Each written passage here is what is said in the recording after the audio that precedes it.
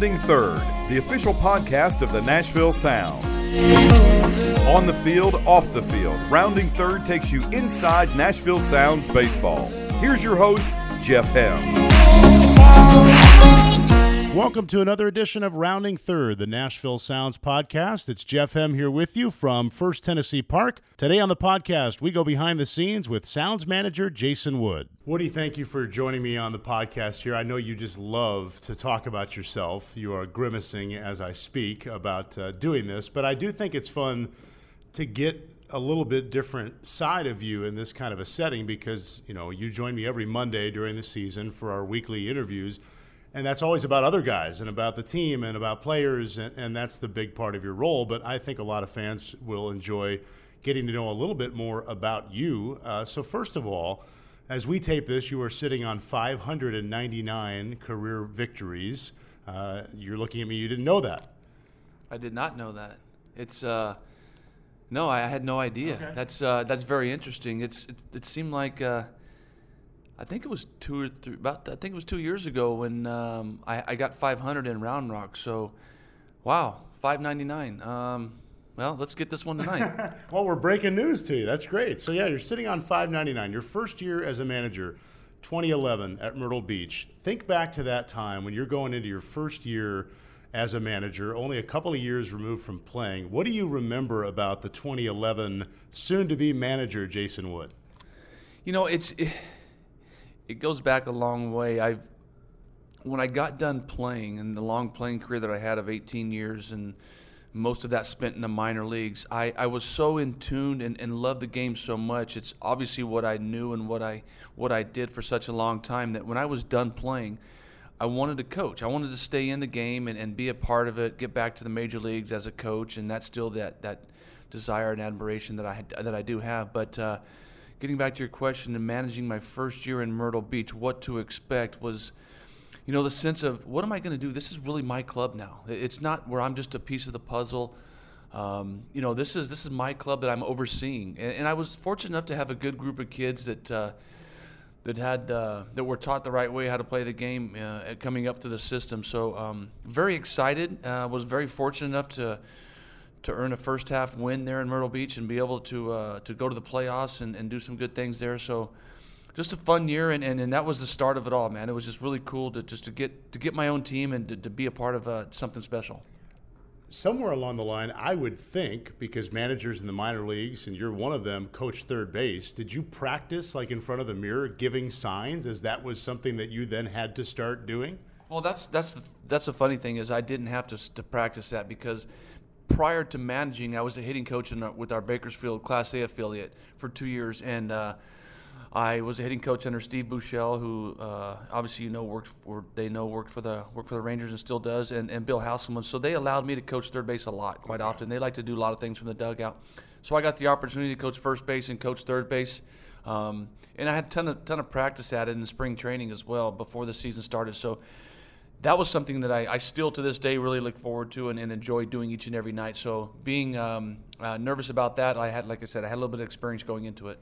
You're very passionate about your job. You want the team to win every single day, but you're also in a lot of ways just very laid back, very easy guy to be around. Was that I guess back in 2011 maybe, was that a conscious decision to try to have that kind of tone around? As you say, it was going to be your club.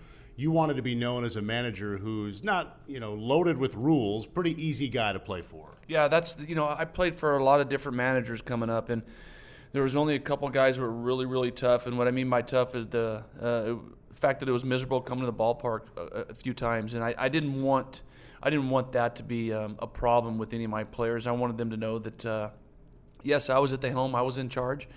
We were going to do things the right way, but in the meantime, we're going to have fun doing it. We're going to work hard and enjoy one another.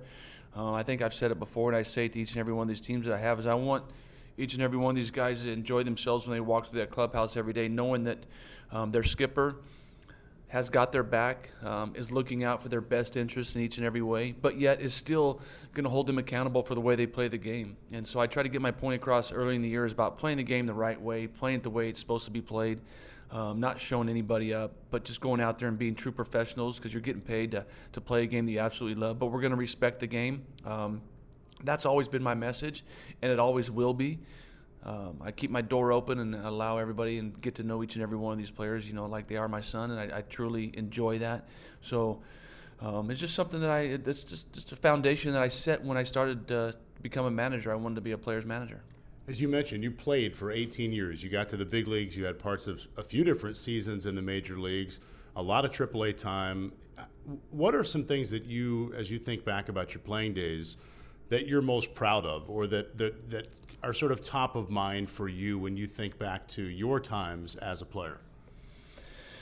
I guess going later into my career, I'll start there and work my way back. But going later into my career, I think what I really took pride in is having younger guys come to me and ask me certain questions, not only about the game itself, but about the league, the Pacific Coast League that I was in for such a long time, or did I do certain things right each and every night? So it was more like a father figure as I got older into this game, and I think I give a lot of credit to just being able to play the game the right way and go about it the way I wanted to each and every day. And guys, peers, who are the most important players or the most important people on a team, your peers, they really respected that. And so I think give credit to just doing that, basically. That had to have had a lot to do with your longevity, too. I mean, you know how this works at AAA. As guys get a little bit older and they're looking for a role in an organization, that matters. Organizations want to know what's this guy like if we're going to put him around some prospects in a clubhouse. Yeah, absolutely. You want a guy, you're looking for a guy at the AAA level and that can post up every day and that does well around each and every one of these young, talented prospects that you do have. So you want a guy that goes out there and plays the right way, posts up every day, and is willing to get after it. And I think that's something that I did. As I came to the ballpark, I didn't necessarily need to know where I was going to play that day, but just knowing that I was in the lineup somewhere was happy for me. And it was just a daily routine where you come to the ballpark and you had your routines, you got ready for the game each and every night, and you post up every day, and it was well respected by the teammates. Part of your big league time was in '99 with the Tigers. You had 27 games, and then looking at your years by years, you did not get back to the big leagues again until 2006. So what did that 06 call-up mean? Was it emotional for you, just knowing those years in between? Yeah, it was. It's funny you ask. That was one of the most special moments in my career because I was playing in Albuquerque at the time in 06, and I'd gotten to the point to where I was 36 years old at the time. That's been a lot of time, and I didn't necessarily know if I was going to get back to the big leagues. I was still putting up good numbers in Albuquerque, which isn't too hard to do. But that was something that I didn't know what else I could do. I was hitting home runs, I was driving in runs, I was playing every day. I was talking to my wife and my daughters, and it was time to possibly move on and maybe start a new career, whether that be into coaching or whatever that may be. So we came in September, the very late of August, and I made a point to talk with my wife and told her that this was going to be it. This was it. So she actually surprised me in Albuquerque the last weekend of the year, showed up, was going to see my last game. Well, the day that she showed up, I happened to get a phone call from my manager, Dean Trainer at the time. He called me into his office and said, "Listen, you're not done yet. You're going to the big leagues. Wow. They're calling you up. Joe Girardi needs a bat off the bench in Florida. You're going to the big leagues." Very emotional time for myself and, of course, my wife, because that was almost like a resurrection to get me back into playing and what it did. So that was a special moment in my career. Yeah, I got goosebumps from that one. I can't imagine. I mean, how do you deal with the emotions then when you get up there, you put that jersey on, and then you're thinking, I got a job to do here. I can't get too caught up in this. It's another funny story, too, is that night that I got called up, the night that I arrived in Miami, got off the plane, got into Joe Robbie Stadium at about 6:30, put on a uniform, was very emotional, sit there on the bench that night and watch Anibal Sanchez throw a no-hitter against the Arizona Diamondbacks at that time. So there was a lot of great memories that went on in September of 06, and it started there. But it was really nice to get back on the field, the big league field for sure. You've been in the game long enough. You know a lot of different people. I know one connection of yours is a guy who was the manager of the Sounds recently, Ryan Christensen, who's now the bench coach for the A's. You guys played together, in Edmonton and then again in Albuquerque, and probably somewhere in between as well. What do you remember about your days going back with Rhino? Well, Rhino and I started, I think I was 2 years older than him coming up through the Oakland A's system. Two very similar type attitudes and I guess characteristics. I really give a lot of credit, and I know Ryan will just do the same thing, is to the way we were brought up in this game of baseball at the Oakland A's system, and the likes of Keith Littman and the way they do things in player development there.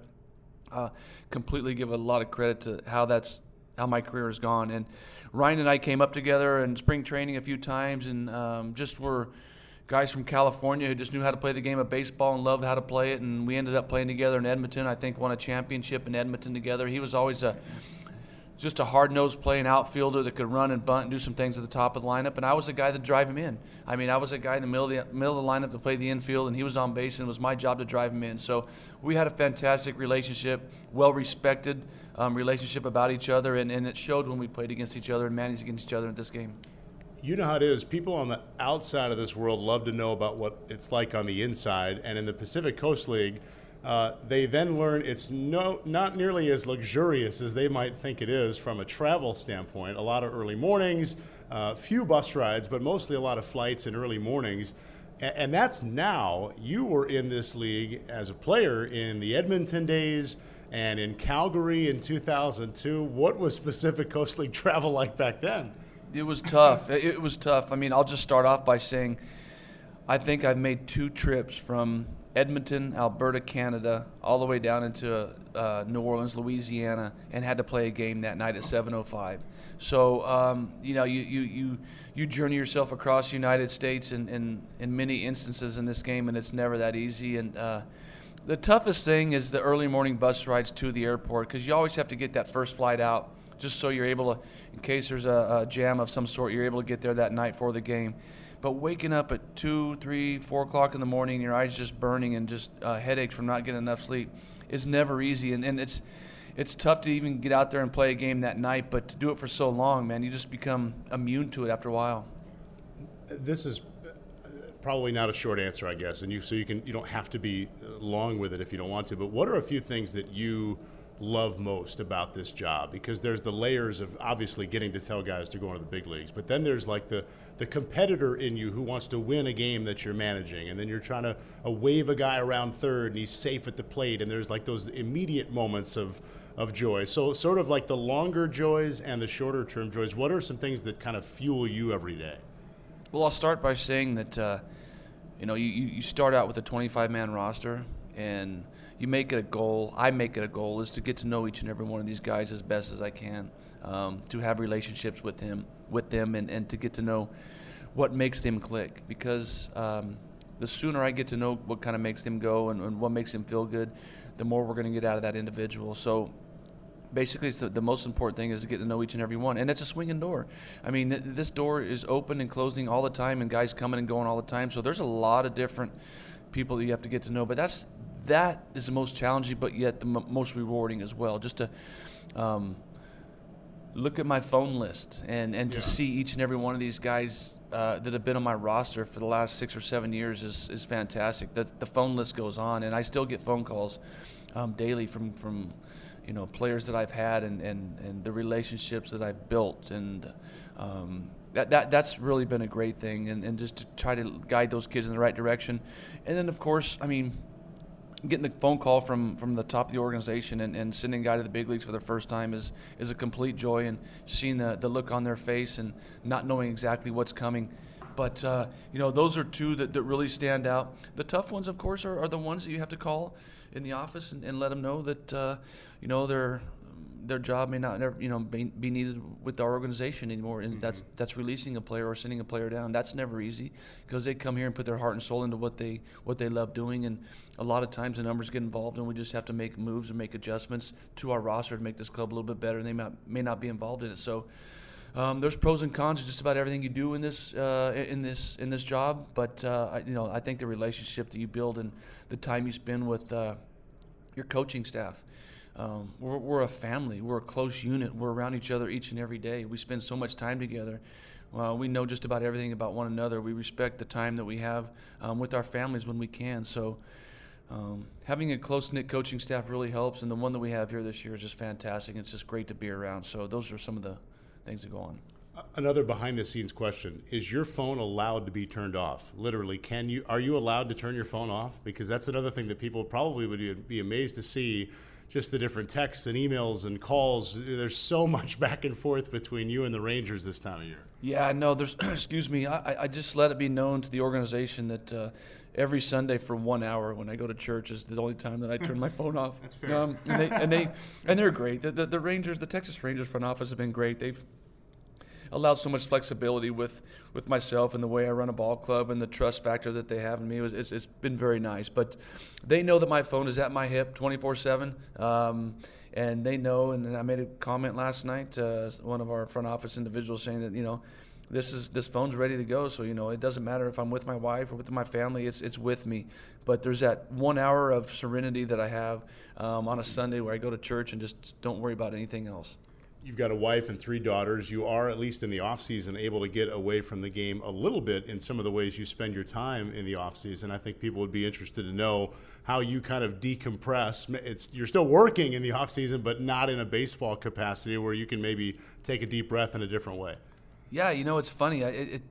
It's almost like when I get home and the season's over with after I go to finish off a major league season when our season gets done here. I get back to Fresno and in the heart of California, and I go to work for my father-in-law who is big into onion farming, and I spend a lot of time out on the farm helping him out in many different aspects, and some of the citrus that we have and some of the onion farms that we have. So I'm away from the game, but yet I'm outdoors and really enjoy doing that. And then, of course, I'm home in the evenings while my girls are at school, and the weekends we're always spending time together. And I've got the girls who are in sports right now and love to play golf and lacrosse. And I just love being a father and a good husband and being around them as much as I possibly can. Great stuff. Thank you for your time. I know you don't like talking about yourself, so hopefully this wasn't too painful. Not too torturous, but yeah, that's the life and a wrap of Jason Wood. And at Days Inn, it's what I love to do. Good stuff, Woody. Thank you. All right. Thank you for having me. That is Sounds Manager Jason Wood. This has been another edition of Rounding Third, the Nashville Sounds podcast. Please join us again next time. Thank you for listening to Rounding Third, the official podcast of the Nashville Sounds. For more information about Sounds baseball and this podcast, visit nashvillesounds.com/podcast.